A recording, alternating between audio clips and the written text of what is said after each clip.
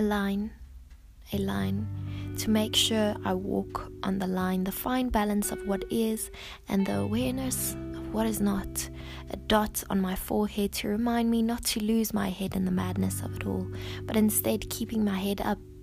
and away, awoke to all the joyfulness which wished to stay in the subtle, in the sacred of joy, the playful playground where I play the part of being me, and being a part of the bigger heart which involves a mighty fine amalgamation of different nations to represent an artwork of your love,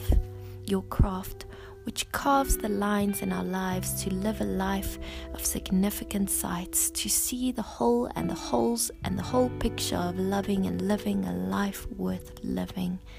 to love. To the one who loves the lines and the dots and the playful spots, which keeps our gaze on the faceless face of love.